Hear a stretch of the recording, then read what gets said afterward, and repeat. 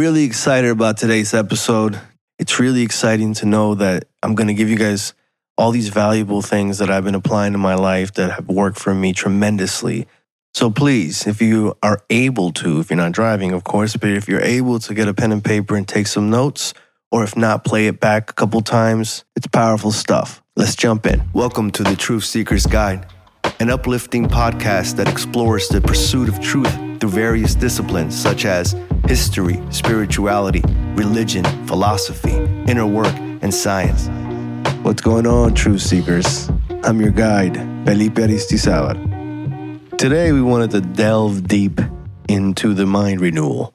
We spoke about thinking about what we think about and learning to control what we can control from what we cannot control. So I wanted to start there. In a war, in a battle, let's call it, you can't get ahead in a battle. You can't do anything if you're not vigilant and you're not paying attention to what is going on.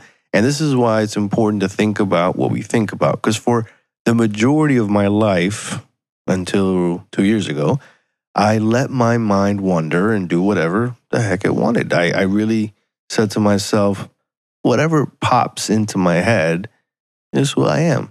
And I kind of just let it flow. I was, a person that was like, let's just let it go with the flow. But it had me in chains. It had me with depression, with anxiety, a lot of different problems. That's why it's important to understand that what we're doing here with this mind renewal is we're changing the perspective and our point of view. It's a different way of thinking. I'll give you a quick story. You have two identical twins. Now, let's just say they're so identical that they're almost like a clone. And they have an alcoholic father. Now, these two twins grow up. One becomes a doctor, the other becomes an alcoholic. And you ask one of them, hey, why did you become a doctor? And the answer is, because I saw my father. And then you ask the alcoholic, why did you become an alcoholic? Because I saw my father.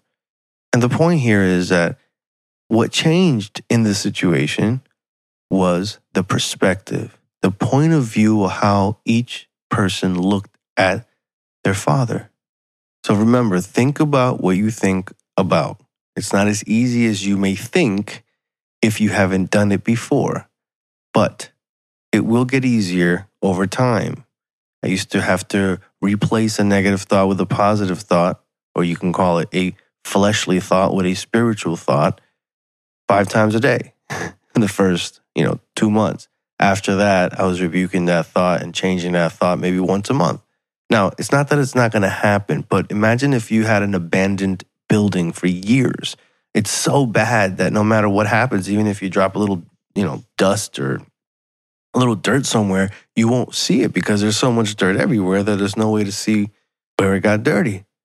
But the important thing is that we start the process, even if it's a small step. It might look overwhelming because it's been so long and it might feel like that, but everything could be done. Even an abandoned, tore down building could be remodeled and redone. And it starts with the first baby step or first step, no matter how big or small that step may be, progress. Now, once we start the process, it might take months, it might take years. It took me almost 1.5 years from my house. And once I cleaned up the house, and I'm still in process. Now, we're all still going to always be in the process because even when we have a clean house, it doesn't mean it's not going to get dirty again. So that goes to my next point. Once we clean up the house, then when it gets dirty, you can spot the dirt from any place, anywhere in the house because the house is so clean that it's easy to see where it's dirty now. And now not only is it easy to see, which is kind of like saying where we failed or where we lose our peace or where we get depressed or stressed, that's the representation of the dirt, let's call it, right? A stain or a problem in the house. So once we see it, now we can, now that it's organized and clean, now we can see the problem. And once we see it, we can go clean it easier. It's not going to take us 1 year to clean the problem. We've already cleaned the big problem. Now it's just going to take us a very short time to clean that area. The only thing is it's not enough just to clean the area and to know where it's at, but it's also, now you have to see where did it come from. If there's a leak in the roof, you have to fix the roof because if not only will this continue happening, but it's going to get worse and it's going to get out of control where it's going to contaminate the rest of the house. But if you clean the problem and interrogate where the problem came from, in this case, you see that has a leak in the roof, fixing the roof, now that problem won't happen there. Now, you might get another part of the house dirty again. That's going to happen, and you're going to have to do the same process, but it won't build to the point it gets out of control. And imagine if you leave a leak, eventually it becomes a big leak, and then mold, and then worse, and then more water, and then floods. And so it's easier once you've cleaned up the house. But remember, interrogate the action and find out where it came from. What stimulated this? What caused it? Was it a movie or an image that I saw? Was it sounds or songs that I heard? Or was it people I was around? Or was it things I thought about and believed? Those are usually the causes of your action and why you feel a certain way or why you do certain things. So if you can backtrack and interrogate where that started, what caused this, it will help you learn and build a habit to figure these things out. And of course, this will better your life. And this is the way to renew our minds. This is why renewing our mind is so important in the spirit, because it cleans our body, cleans the inside of the cup first. And so that way we can clearly see now the speck of sawdust in our brother's eye, and we're able to help them. One example was, it was hard for me before to look at a pretty woman and not think of lustful thoughts. And I thought, this is just who I am. But then I realized that I was looking at, when I interrogated these actions, I realized that I was looking at images, sexual images like pornography online, women showing their bodies on social media. I was listening to sexual lyrics. I was watching movies with a lot of sex in it. And so all of these things I was doing were going through my external senses, and subconsciously and consciously, I was programming myself to be this way. And I didn't realize. So this is why it was hard for me not to look at things in a lustful way. And so once I started realizing this and I cleaned this area of my house and fixed the roof and started, in the sense of how the mess started, in the sense I started eliminating these images and sounds and try to be more vigilant about this. Once I eliminated that, now I could see women and I could see them as my sister with love, with respect. Even if you go in your mind and think of someone else, if you're already committed to someone else, then that's going to affect that relationship, and it's going to affect you in a negative way. And I've let it leak in sometimes, very small, nothing compared to before, but I've witnessed how, oh my gosh, I'm feeling a certain way again. What is this? And so I'll remember, oh, that's right.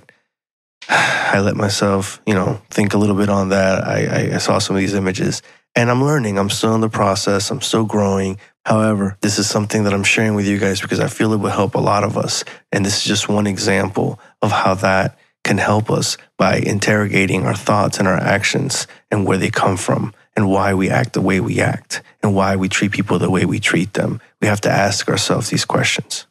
So remember, we have to feed ourselves with truth, with the word.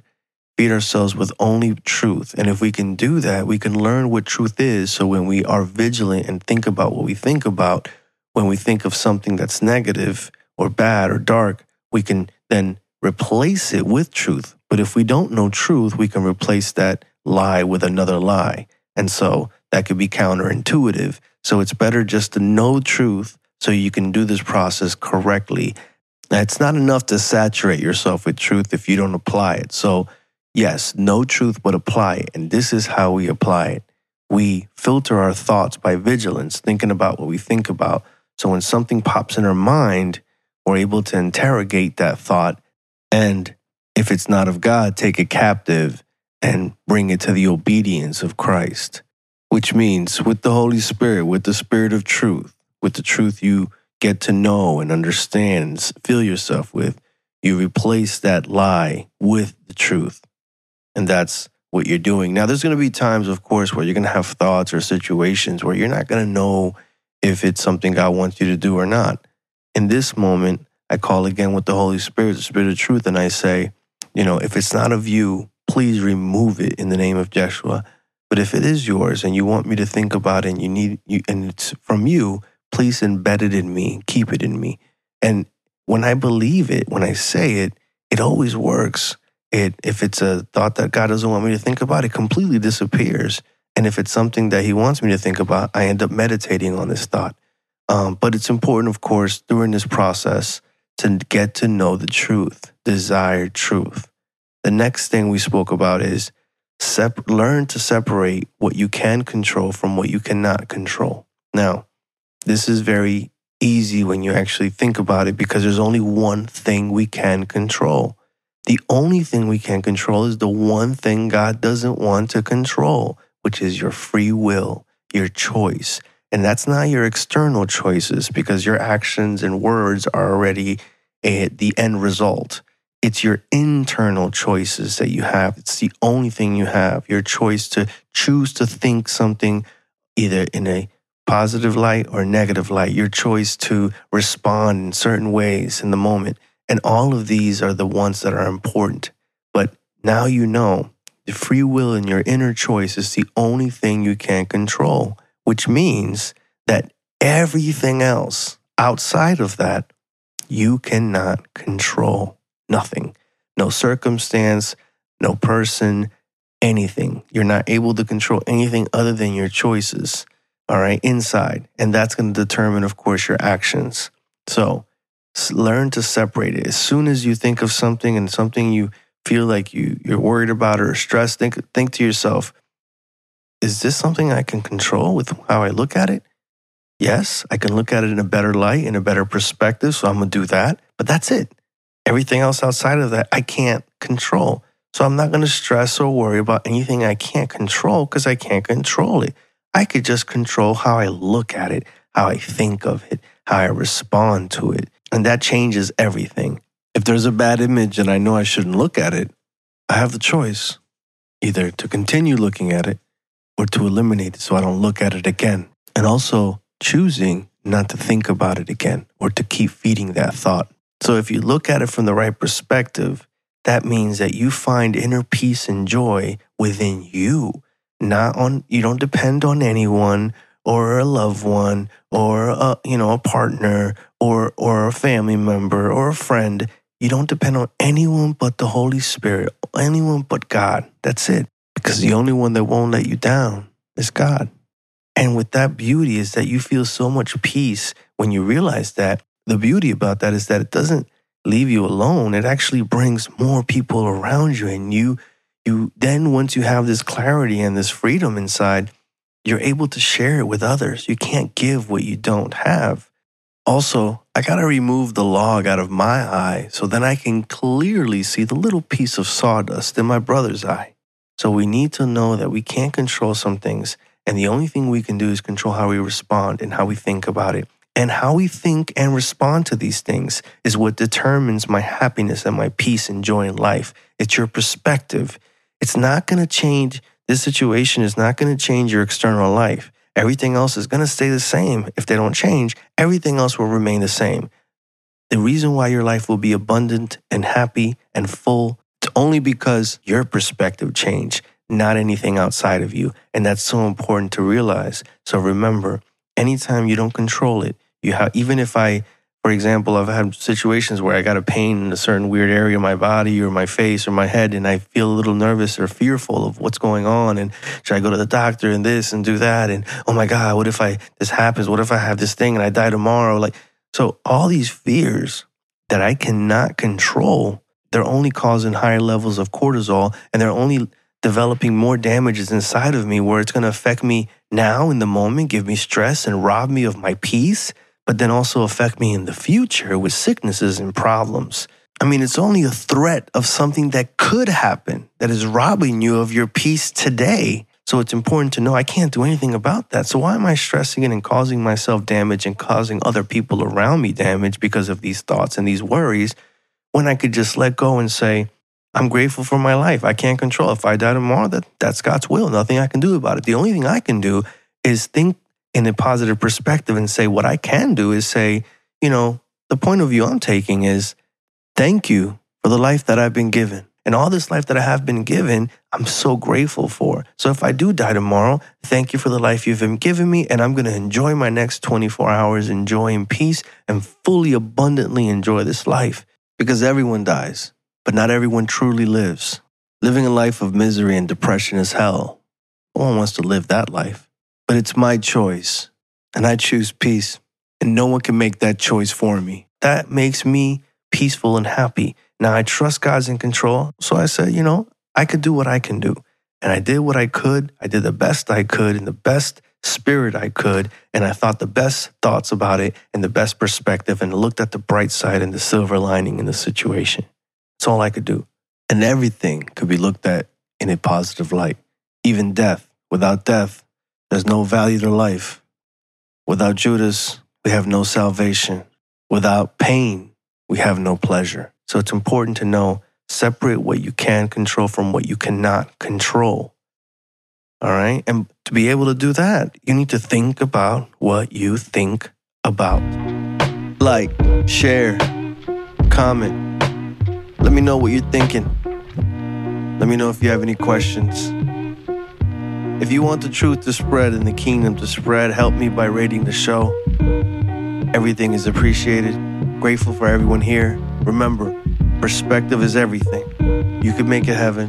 You could make it hell. The choice is yours.